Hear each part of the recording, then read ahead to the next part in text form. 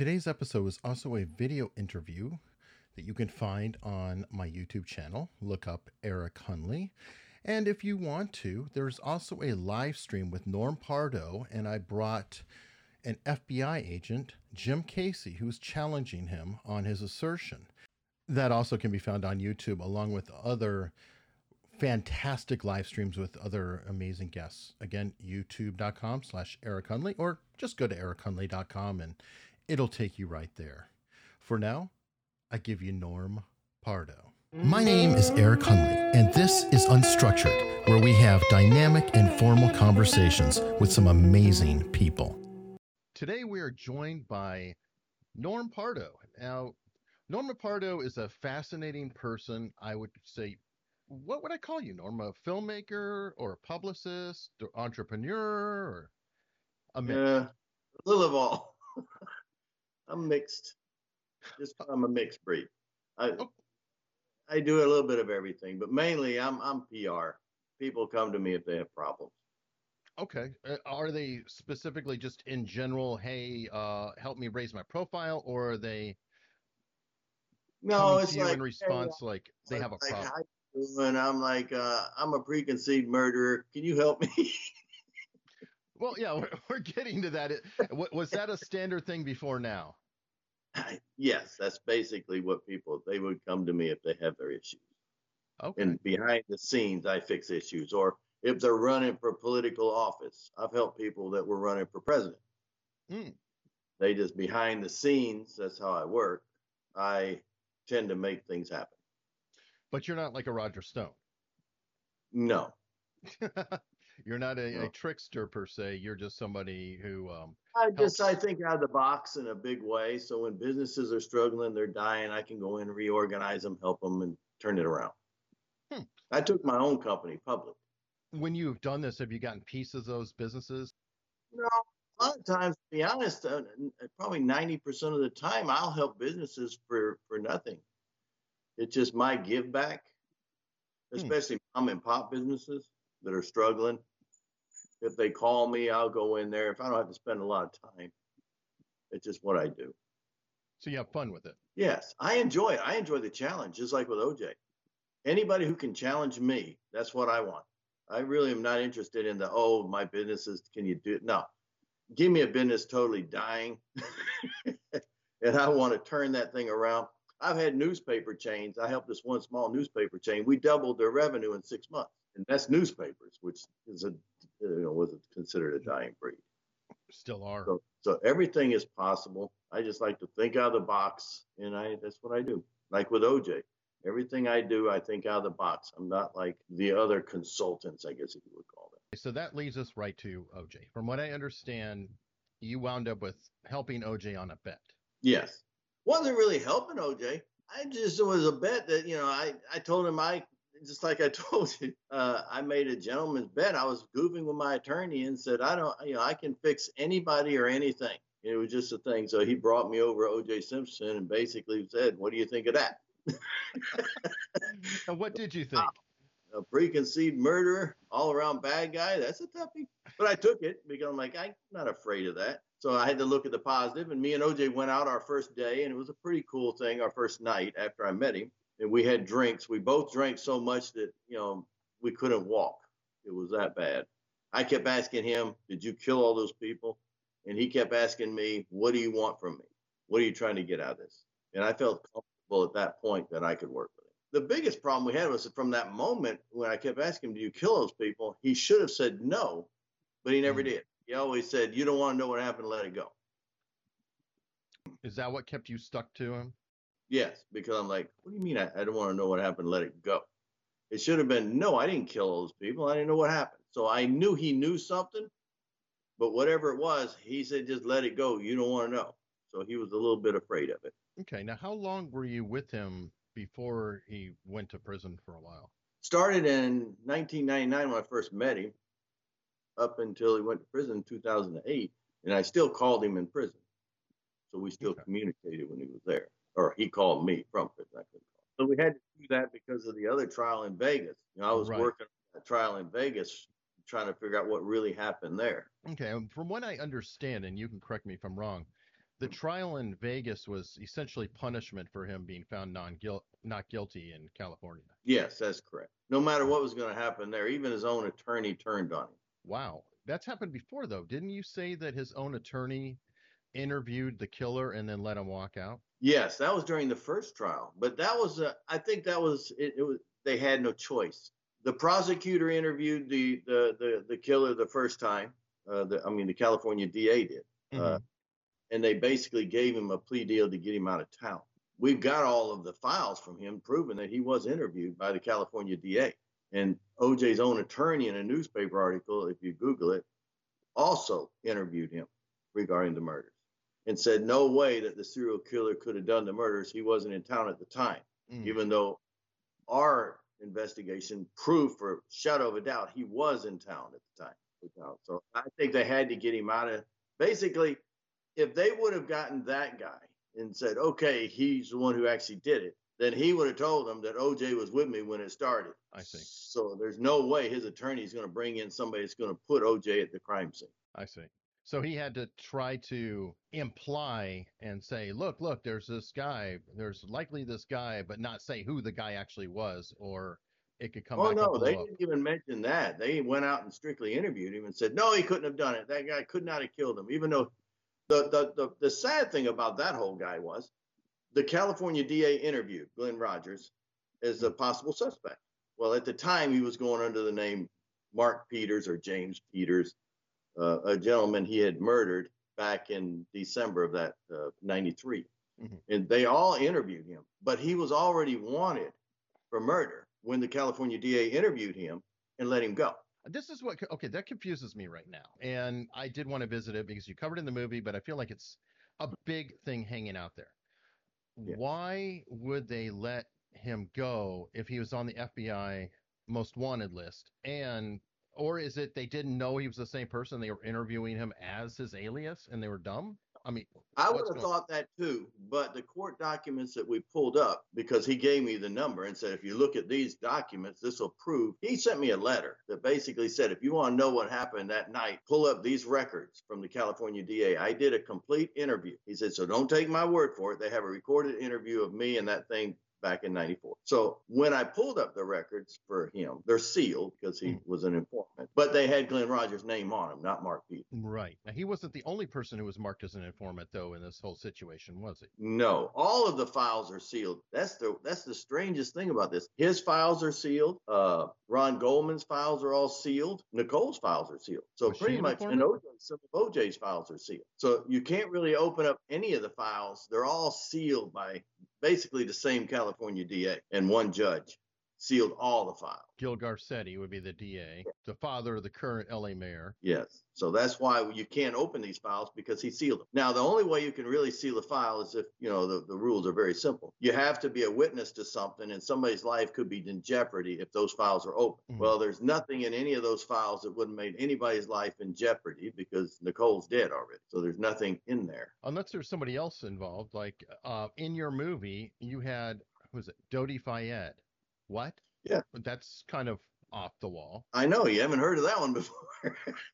We didn't even know that was there until we met a lady. Actually, when we were going to put out our movie, we were at the movie festival in California, the big one, AFM, American Film Marketplace. And we had a booth there, and we were going to put out our movie, and we had a little trailer there. And a lady actually came up to us and said, I need to talk to you. She said, I've been looking for you for years. She said, I was out with Nicole the night before the murders, and I know what happened. And so she actually gave us a complete taped interview, which we were lucky enough to be able to put into the movie part of it, where she explained that she was out at the club, and Dodi Fayed was with Nicole. Nicole was, first there was Dodi Fayed, and then there was Glenn Rogers, and then there was Nicole. And she pinpointed Glenn Rogers and described him to a T, including the shoes he was wearing. And she described the shoes as being Bruno Magli. Oh, really? So, I mean, it was amazing, really. And this was without telling her anything. She had not seen our movie. We didn't have it out. So she had not a clue what was going in the movie. She just wanted to tell a story. And she said, I have been crying and I've been afraid for all these years. She said, because she really thought, because during that meeting they had at the club, I wasn't there. So this is all just everybody.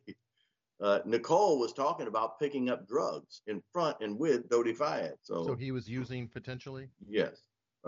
No, I think it was a bigger shipment of drugs. It wasn't just I'm gonna pick up an ounce of drugs. She was talking about I had to go to Washington, up to Washington to pick up a load of drugs, and I'll be back. Really? Was she a mule? No, I don't think she was. I think the problem that people had, or a lot of people, was OJ. You remember the 911 call when he said, "I want all the phone numbers to all the drug dealers and prostitutes hanging around with my children." That's what started this whole thing. He was looking for the drug dealer, and that's why they, went after Ron. But Ron he worked at a restaurant. He didn't have the kind of money it would take to buy that much cocaine to be supplying. So there had to be somebody there that had more money and clout to do it. So was Goldman dealing or no? He was an informant. He was an informant, and in my opinion, he was part of the dealing that was going on. But I think he was just one of many that worked for somebody higher up. Go to their house and pick up the drugs to sell. Okay, so a low-level dealer. Yes, because they didn't have the money to be a high-level dealer. And the weird thing was when the interview happened, and they said that Nicole said she was going to Washington to pick up the stuff. And then the next day, Ron said he was going to go over and drop off her sunglasses. And he had a meeting right afterward at the marina, which was an hour and a half away from there. And I was thinking to myself, that's one of the things that one of the biggest clues we got is, okay, he had to meet two guys at a marina. I think it was Delray Marina. I can't remember. Yeah, I think that was it. I'm not for certain. But it was an hour and a half walk away from there. Remember, he didn't have a car. So how would he leave the restaurant, say, I'm going to walk to Nicole's, and then walk an hour and a half to this other meeting? So it gave us a big clue that he had a ride. And if he had a ride, and you say he rode with you or a friend of his, what happened to them while he was being murdered? Why'd they just vanish? Unless the person that was riding with him was part of it. In the movie, you have a confidential informant who seemed to be a witness of what happened. Was there a physical witness? It wasn't a physical witness, but the person who did it talked a lot. Every one of all the information that he had, he tended to spread around. He was bragging. Okay, because I was looking at him like, well, wait a minute, this is like being told from the perspective like somebody who was there watching this happen. It was from somebody who was there because it was the guy who did it, Glenn Rogers. Glenn Rogers tended to talk a lot, and he loved to brag. And he talked to you. Yes. And sent me letters. I mean, there was communication between me and him. I needed to know if he was just another one of his theories, because sometimes people, he just wants to be famous or whatever, because I got people, because I was the go-to guy for OJ. What gave me the ability to solve this was the fact that I was the go-to guy for everything OJ. By being, quote unquote, his manager, and being the one that everybody knew, go to Norman and you can get to OJ. All of his friends would call me. Everybody who ever had anything to do with the murders would call me. People would call me and send me terabytes of information regarding other murders. Didn't really pertain to his, but said, well, the guy who did that one, I can show you where they buried other people. And so they were basically just filling me full of stuff for, 10 years, 15 years. So it wasn't just I had to go out and get it. They just did a story on me. Once a month or two, I would be in the Inquirer. And every time a story would come out, people would call me and tell me different stories of what they know. Like, this is, I want to tell you a story. This one guy called me up and said, I just got to tell you this one story regarding a shotgun. Marcus Allen came over to this guy's house and gave him a shotgun and said, hold it during the middle of the trial. It was a nickel-plated shotgun. And the guy he gave it to was one of the witnesses that was to say OJ had a violent temper. And he said, I was at that guy's house and he showed me this nickel-plated shotgun and said, you're not going to believe who gave it to me. So these were little pieces that people would give me that I could put into the puzzle. Very interesting. You were telling me, as a matter of fact, we talked before about Glenn Rogers and his family, that I think you had a term for the family. Well, I looked at it sort of like the devil's rejects. It's still working in America, but, allegedly. Okay. So I don't want to get, too many people angry with me right now because, there's some people still out there. I don't think that Glenn Rogers did all the murders himself. Looking at what all I've read and what all I've seen, I don't foresee that, but I can't say who did it because of liability. And that's why I would like to have turned over all this to the feds so they can dig the rest of it up on Glenn Rogers all the way down to his baby picture. Right. You've said that you have identifying information about other potential victims that you have tried to give to law enforcement, and what has happened? Wants to hear about it, so I can't seem to get them to listen, even though I've got Social Security numbers, birth dates of different people. that he just had notes down and gave to his mom and said, "Don't give this to anybody." So it makes you wonder, who are those people? Are Have they you looked them dead? up? Yes, but I can't. I'm not. It's hard to go that direction. I'm not that. I don't have the equipment that the police would have. Well, I understand. I didn't know if you maybe were able to contact their families and say, hey, by the way, talk to your local law enforcement. I don't have the rest of the information I need. I mean, I could, but I'd have to have my investigators start working on those cases, and they'll keep going on and on and on. I've got two people that's buried behind the bus station in Vegas that I've got to go up there. And I was thinking about going up there, and even a friend of mine said, "Why don't we go take a tractor and dig it up?" Because he's told us where the bodies are buried, and just go up there and try to find them. But it's not my place really to travel around the United States and dig up bodies. What about the press? Could you tip off the press in the area and say, hey, there's two bodies buried behind that building and the cops are covering it up? Well, I don't know who's covering it up. I think they just don't want to hear anything about Glenn Rogers. And a lot of the stories, may not be true.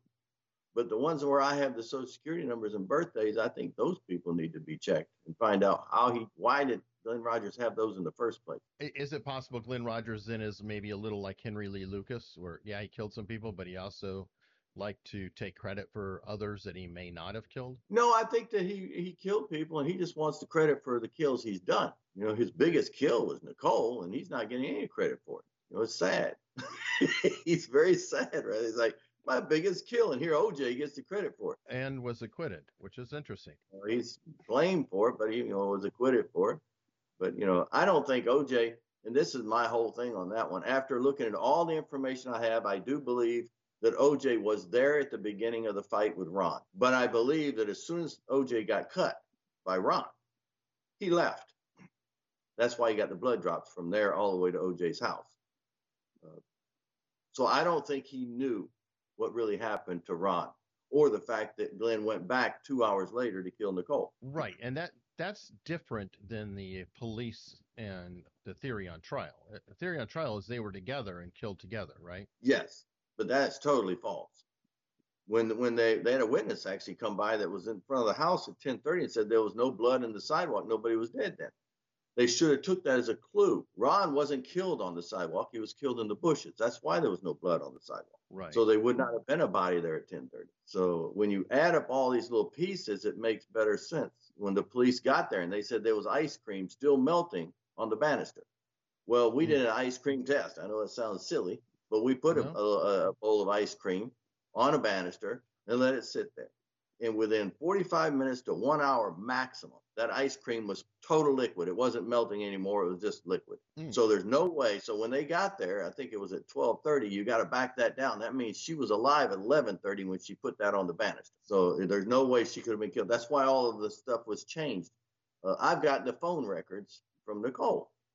And in the phone records, they're all doctored up. There's actually squares put in there where you can see where they changed the number. They made this one big mistake. I don't remember the exact time, but it was like the dates were wrong. It was like, I don't have the dates, but it was like April the 1st, April the 20th, April the 22nd, and then April the 32nd. Yeah. I'm like, what do you mean 32nd? How you put that on a bill? There's no 32nd day in that month. It's June 32nd. I'm like, there's no June 32nd that this phone call was made. So you could see that it was all doctored up. They changed the times, they changed the dates, but somebody was just silly and put in the wrong date. Phone records, they couldn't prove. See, that phone records was the problem during the whole trial, because they were trying to prove Nicole wasn't killed then. And that phone records was the only thing that did it. But if you go back and read some of the stories, Nicole's mom said, oh, no, she talked to her at this time at 10:15 or something. Then she said, well, maybe it was, no, she said it was 11 she talked to her. Then she went back and said, well, maybe it was 10:30.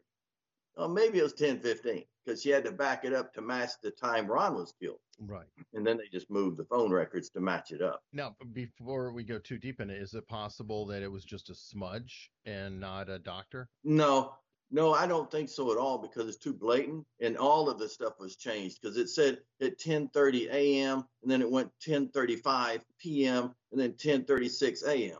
So you can't smudge the PMs and AMs on the other side too. They didn't even get those right.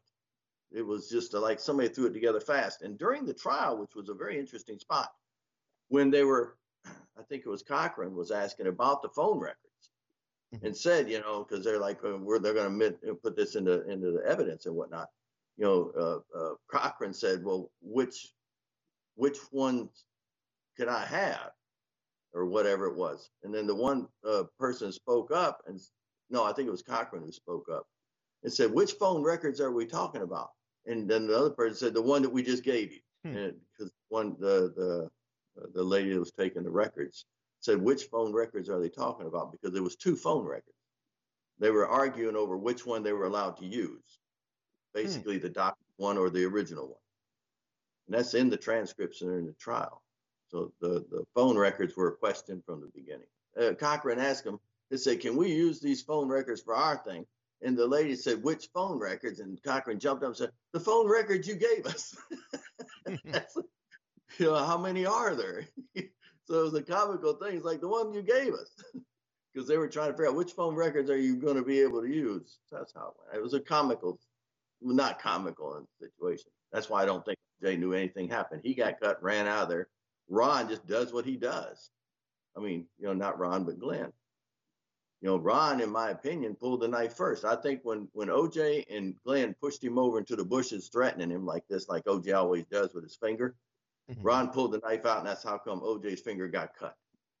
I think Ron cut OJ first. OJ ran out of there, basically leaving Glenn. Because the way the whole conversation went was Glenn got mad because OJ left him there to hold the bag. That's why he went back and killed Nicole. From what I understand, and I think what you've said too, though, Ron Goldman was not a slouch. He was a pretty tough character. Yes, very tough. As Glenn Rogers said, he said they kept hitting him and he kept getting back up. He wasn't just going down. So he injured Glenn quite a bit too, right? Yes. The next day, Glenn Rogers called in his boss, which we have a letter from his boss that states he had to miss work because the ceiling in his apartment fell on him and he was all bruised up. So he didn't go to work. He worked for a paint company. We have his W-2 forms and everything where he was going to name Mark Peters or James Peters. It's on his W-2. The guy he killed a few months earlier. Is that part of what made you feel there was a problem with the story, that even though OJ would be seen as a football player, quick and strong, Ron Goldman is quite tough, and if it was Nicole and Ron, how could he get a hold of both of them, subdue them, and kill them within one setting? Yes, especially me knowing OJ. There's no way OJ could. Honestly, OJ had bad knees back then. He could barely walk. It wasn't like he was going to run, jump over any fence. He didn't get his knees until I think about a year before he went to prison in 2008. He got new knees. Let's dig into some speculation. You mentioned when you started your film that you've gone around for 20 years armed. So you just kind of wanted to do a power dump, if you will, and figured if everything's out there, you're safer. Is that a fair analogy? Basically, yes. This is what it is what it is. No reason for anybody really to come after me now because I've said it all. There's a lot of people that, there's a lot of haters out there. You got a lot of OJ fans. Sure. Who are appalled that I would come out and basically prove OJ's innocent. It sounds weird because I did prove that he was there, but he left. So he didn't kill him. I proved that part, but I can't prove that he wasn't there at the beginning because he was. And to some of his fans, he has a tendency of talking too much. I had this one guy, it was funny, this one guy called me up and said, Norm. Like, yeah, I'm going to tell you his name. He said, out of courtesy, I want to give you a heads up. OJ told me he wants two people taken care of, and you're one of them. He said, I just want to let you know a courtesy call. It was cute the way it happened, though. It was even funnier than that because it called like 2:00 in the morning, and my wife answered the phone, and she's like, I don't know, it's some guy on here who said he wants to kill you. Would you want to take the call? I'm like, yeah, give him to me because you get these death threats all the time. So I'm like, yeah, give him to me. I might as well talk to him now. So I had to get up at 2:00 in the morning. And then he starts going, I'm like, yeah, they got to kill me and all this and that. And I'm like, would you please call me back in the morning because my wife was bitching at me in the background. And I say, if you don't understand, she going to kill me now. Nobody to kill me later. And then he called back the next day. It was sort of cute because he wasn't a bad guy. And some of the people I know called him up and said, leave me alone. So it did go through the system. Whichever system that would be, but odd. Well, it's just the system I had to live in at the time, between Glenn Rogers and the people he knows that are still out, and some of the killers that work with him are still available. And he got really angry with me in prison because I wanted information. And that's the way I wanted. I said, I want the information you've got. If you don't give me the information, I could care less if they fry you. Mhm. It was very adamant, because I had to be that way. So a lot of his people got angry, and then you got OJ people getting angry. Then you've got the drug people getting angry because they think that I'm going to bring out the stuff I never even brought out because I tried to keep it away. You got the Kardashians, which had an entire 1 hour show on me. I mean, they were all about the movie and how I was a terrible person for putting stuff in there about them. I'm curious about that in the sense that, okay, why is yours more dangerous? Because a lot of this is out there. For example, I know the book was written in 2012 about Glenn Rogers potentially killing Nicole and Ron Gold. Yeah, but it wasn't really about potentially killing her. That book was basically about all the other murders, and they just threw that in there. Mhm. It's a one word. Like he claimed to have killed Nicole, and they moved on. Nobody went in depth like I did. Okay. I had all over dig up everything. Nobody went in depth regarding Dodi Fayed, or the Kardashians or Robert Kardashian, or the person that Robert Kardashian allegedly hired the first time to follow Nicole. It wasn't Glenn wasn't the first person. If you watch the movie, it was the first person was William Waz, who they all tried to debunk, say, "Oh, that's impossible. That's impossible." Mhm.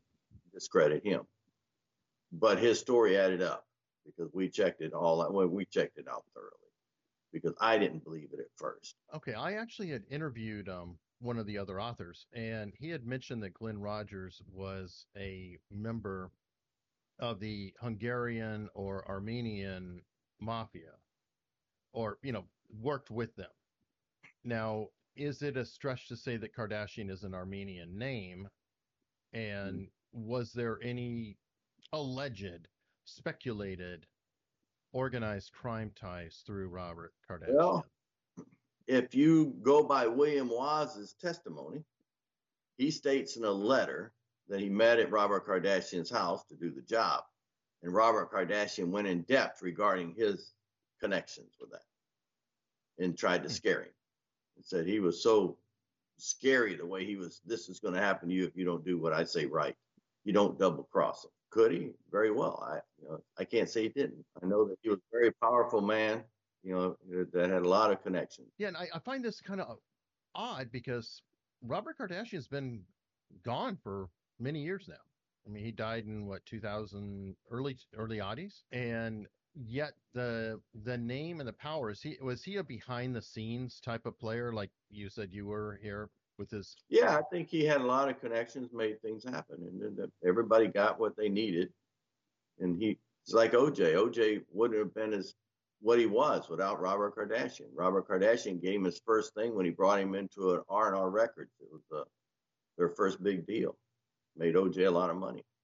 Then gave him other things. They opened up a juice and a bunch of other businesses together.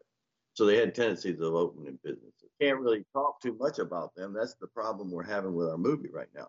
We're banned in America with my movie because of the power they have. I was Really? told this by one of the biggest networks. One of the things that you had talked about is that Robert Kardashian, had a conflict with OJ towards the end before all of this happened. Mm-hmm. Possibly being an affair between OJ and Kris Kardashian slash Jenner. That's what OJ told me, and he also told another one of our friends. That's why if it was just me, I would say, well, maybe it was just a story he was making up. But another one of my friends called me up and said, Norm, we were just talking. He said, remember that story OJ told us about being in the jacuzzi with Kris and standing up there, and he pulled his shorts down and her eyes popped out of her head, and he went into details. And I'm Right. like, yeah, that's exactly what he said. And he had to take her to she had to go to the hospital that night. It was a terrible thing. And right afterwards, Robert got a divorce from her, and OJ got a divorce from Nicole. Well, you see, this is where I'm finding it odd. Why then would Robert Kardashian potentially be helpful to OJ or be against Nicole when he and Nicole technically were both victims? I don't think he was helping OJ. I think he was just, this is my opinion, I don't think he was helping OJ. I think that he was helping OJ get into trouble because nobody helping somebody would have hired William Waz if that's true. And nobody in telling William Waz to do what William Waz said in his letter to the judge, he said that in his proffer that Robert Kardashian hired him, and then it went on to pay him money to kill Nicole. OJ's friend wouldn't do that, but somebody who had an issue with OJ would. And why would he drive Paula Barbier's car to the guy who was? He told William Waz, this is what was in the proffer. He said, I want you to go to this place, pick up Paula Barbier's car, go follow Nicole around, and then afterwards he said, I'm going to give you this much to kill her. That's what he said in his proffer. That's not what I'm saying. I'm just saying that's what he said. And then actually the guy got into an accident in Paula Barbier's car. You can check it out. The records are there. So this guy who claims he told him to take Paula Barbier's car and do all this stuff was actually in an accident in Paula Barbier's car with a notebook with all Nicole's whereabouts in it, a 22 caliber pistol and a crack pipe. So at first I was like, that's just a story. But then when it was in the newspapers and everywhere that he was busted for that, I'm like, why would Robert Kardashian say, take Paula Barbier's car, OJ's girlfriend's car, and do all this, other than it could lead back to OJ? So could I speculate then that Kardashian was a master manipulator, or just he knew OJ well enough? I think you said earlier that OJ had a problem where his mouth always goes off, or he gets himself in trouble because he has, I don't know, poor impulse control. Yes, he has a tendency of just, he won't. OJ doesn't have a temper per se where he would hit you. Because I tried to get him to hit me numerous times. You can hear it in my tapes where I'm just bantering him and trying to get him to go, and he just wouldn't pop. Because I wanted to know, does OJ have an anger issue enough where he would jump on somebody? And I couldn't get him to rise up. I mean, I got him to scream a couple of times and turn around and yell at me, and then he'd sit back like a little child because he was more like a kid to a degree. He was like a child. He needed somebody to handle him. Ever since he was young, he started in his career world as an announcer, before he ever became a professional football player. So he had handlers. He wasn't used to the real world. Like when we were in the car one day, he told me, and I've got this on tape, that's one of my tapes. He said he looked at a Walmart store because we were pulling up in front of it. And all he said was, I've heard of these places. I've never been in one. He said, but I hear you can get anything you want inside of a Walmart. He was fascinated by the store because he'd never stepped foot in one. And I thought that was really interesting that he's never stepped foot in a Walmart. So he didn't have that. He never had to deal with anything on his own. It was always just do this, do that. People tell him what to do. It's like when I was putting him in places, he'd be roaming around. Norman, where are we going? What are we doing? He didn't have a clue. And I put him in the field and said, you're going to be, throwing out footballs or you're going to be just signing autographs. Okay. And he'd just sit down. So he just follows people and does what they say. And I think Robert knew enough to have him follow and do what he said. I want to challenge just a little bit because I thought of something. You had mentioned that you tried to deliberately irritate him to see if you could set him off. Yeah. Is it possible that because one, you don't appear to be a tiny person in the videos I've seen you with OJ, you are not a female, you are not in a different kind of relationship, that perhaps he might react stronger or differently with, let's say, somebody of the opposite gender? Well, I'm not saying that when it comes to a female, he may have, gotten arguments. He even said he threw Nicole out of his room one time. I'm not saying he's an innocent, right, a sweetheart type guy. I'm just saying when it comes to someone like Ron, who's a bodybuilder. Got it. He would not have confronted Ron on the fact and just killed him because that's not the way. Ron was big as I am. There's no one probably better than I am. He's younger than I am, and he's a professional fighter. So I don't think OJ would have went and done that to that degree. Just like when he went to Vegas, he didn't go in that room and threaten those people by himself. He had people beside him that did that. He did the exact same thing in Vegas he did at Nicole's house. He brought Glenn to do the thugging, and he got to use his finger and yell just like he did in Vegas. Okay, so you always had crews. Just his way he works. Okay, and was that part of your function too while you were managing him? To keep him out of trouble. And to act on his behalf and be the, intermediary. Yes, people would call me. I would set up the events. I would make sure the security's there. Everything was there to make sure everything went perfectly. In most every event, I would stand in front of him just in case there was some crackpot there going to shoot him. I didn't want, because I was doing this, to have him hurt because of me. I wanted to know what he was like in public, what the public was like around him, and what his reaction would be to people yelling murderer, but he would just shrug it all off. Was OJ your full-time job, or was he just one of many other things you were doing at the time? One of many other things. I mean, he was sort of I guess you could say it to a degree, an obsession. I needed to know who killed Nicole, and it was sitting in the back, and I had to know, and I just spent a lot. I spent $1.1 million on this. It wasn't something I just went out for a week and decided I got a theory on what's going to happen. I mean, I put $100,000 reward out just for information where people were bringing me stuff. And we accumulated quite a bit. And it was taken to our Minnesota office. It was cute too. And then I called the Minnesota office and said, I need you to send me down all the stuff that we've been getting from our reward, which if you Google $100,000 reward, it was in the, I think, National Enquirer or Radar, one of them put it right on the front page. And as soon as I called them an hour later, guys in SWAT uniforms busted down the guy's door, threw in flash grenades, he said, and blinded all of them, and took everything with OJ's name off his shelf and left. And to this day, we haven't gotten it back. I do have the report from the police stating they took it, but didn't give reasons why or what happened to it. So I knew at that, see, that's what I'm saying. At certain points, I knew I was getting under people's skin because when you call somebody, that meant, at that moment, I knew my phone was bugged. Mm-hmm. That guy was so cute. He called me up as soon as they got him because, they didn't arrest him. They just swabbed their mouth, he said, kept them on their knees while they were, taking everything. They took crowbars and ripped all the doors open. He said, but he called me up and said, Norm, don't ever call me again. Because he wasn't expecting that to happen, and he's like, they just ripped all my doors off and took everything I had just because of your call. Because I just called him. It wasn't an hour. I said, just ship it all down. He said, okay, I'll package it all up and you'll have it tomorrow. Within an hour, he never got it out of that building. And one of the things he said he had, which was really nice, was an audio cassette of Nicole Brown Simpson's dad, Lou Brown. And on the tapes, they went in depth in how he didn't think OJ had done it. And so I wanted that tape. It would have been nice. I wanted all my stuff, but we didn't get any of it back. I do have the reports from the police and everything. You can go to Minnesota police and they got it there. They just won't give it back. They claim they don't have it now. They claim, wow, we don't remember taking all that, even though it was on the report. I'm confused though. Why Minnesota police when this is an LA thing? Because we shipped everything to Minnesota. Sure. It wasn't kept in LA.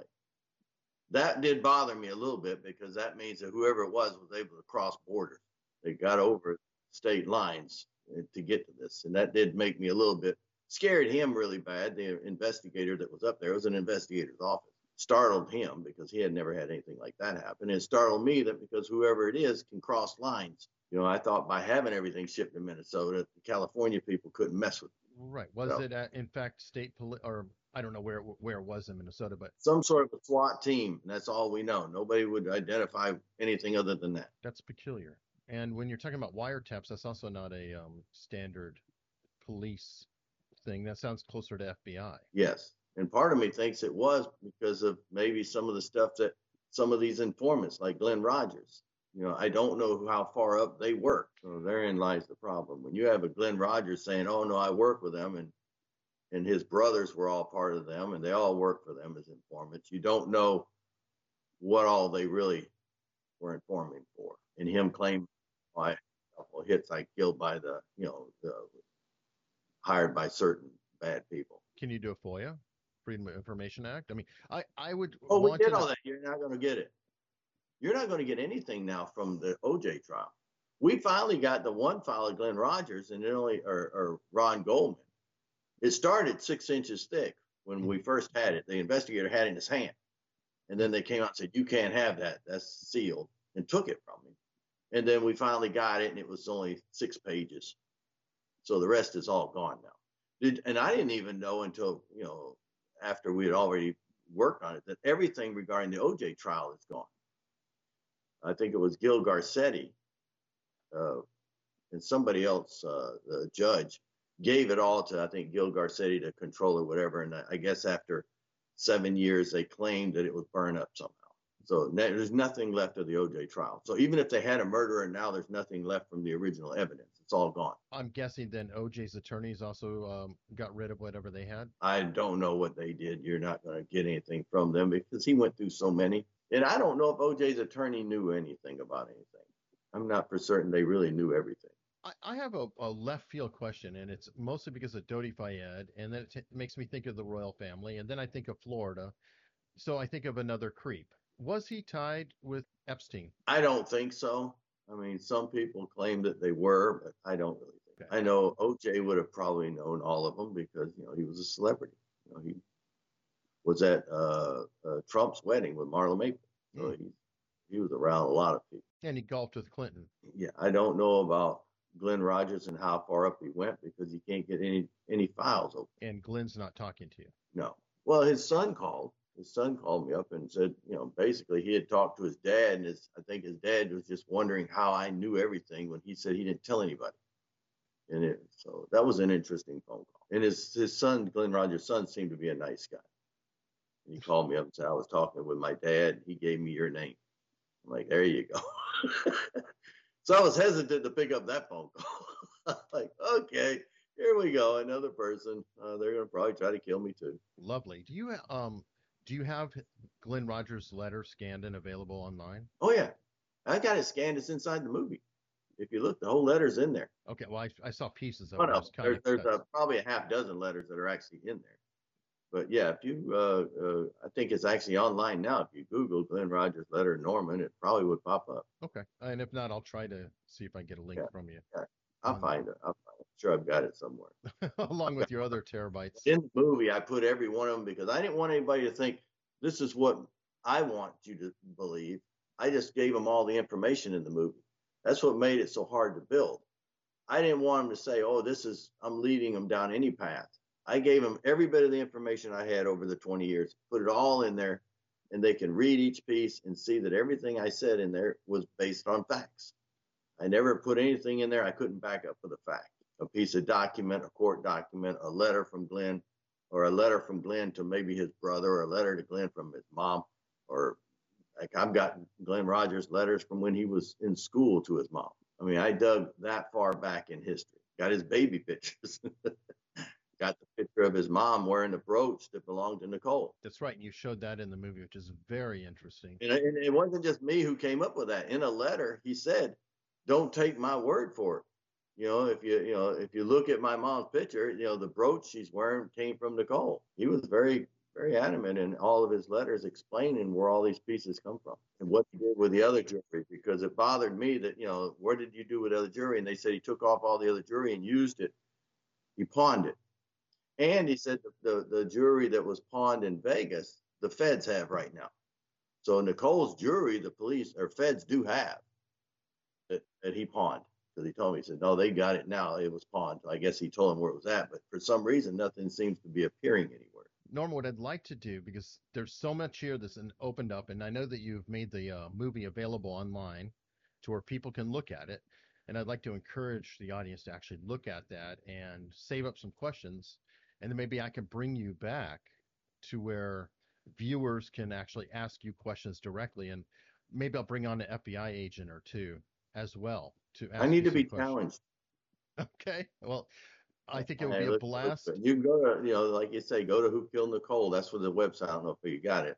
WhoKilledNicole.com. Yes, everybody go there. I mean, you don't have to pay for it. I would recommend, though, if you can, go to Amazon Prime and watch the movie there if you have Amazon Prime, because that probably helps Norm out a little bit more. Plus, we don't get anything for that, really. Oh, okay. Well, you also don't have to see the print in the bottom of it the whole time. Yeah. So it is a little cleaner on Amazon. Well, yeah, I did put in there, don't copy that one on the one on yeah, I did have to put that.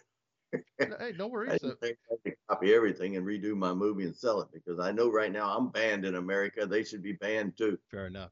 Well, Norman, thank you so much for coming on, and I can't wait to have you back. Okay, same here. I enjoy being on your show.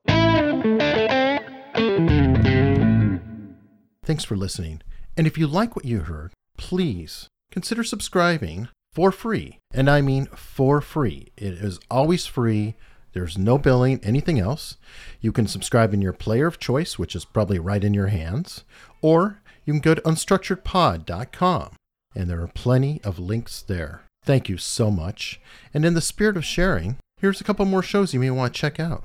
Laughter, tears, celebrities, newsmakers, anecdotes, and recipes. Wait, I was wrong. They don't do recipes. You can't hear food. Join host Randall Kenneth Jones, a man who is not the original cowboy in The Village People, and announcer Susan C. Bennett, a woman who is the original voice of Siri, every week on Jones.show, a podcast so accessible its name is a web address, www.jones.show. Hi, this is Kara Mayer Robinson, and I host Really Famous. I interview A-list celebrities. I dive deep because I used to be a therapist. This is what Tim Gunn said. I just have this antipathy for the judges. I can't stand being in the same room with them. Tim Daly. If you're not working in LA and you're an actor, there's no worse place to be. Michael Rappaport. I changed schools every year from the 3rd grade to the 12th grade. Disruptive was my thing. Chaz Palminteri. I knew something was going on. I said, I got to talk to somebody. It's Really Famous. It's like eavesdropping on a therapy session.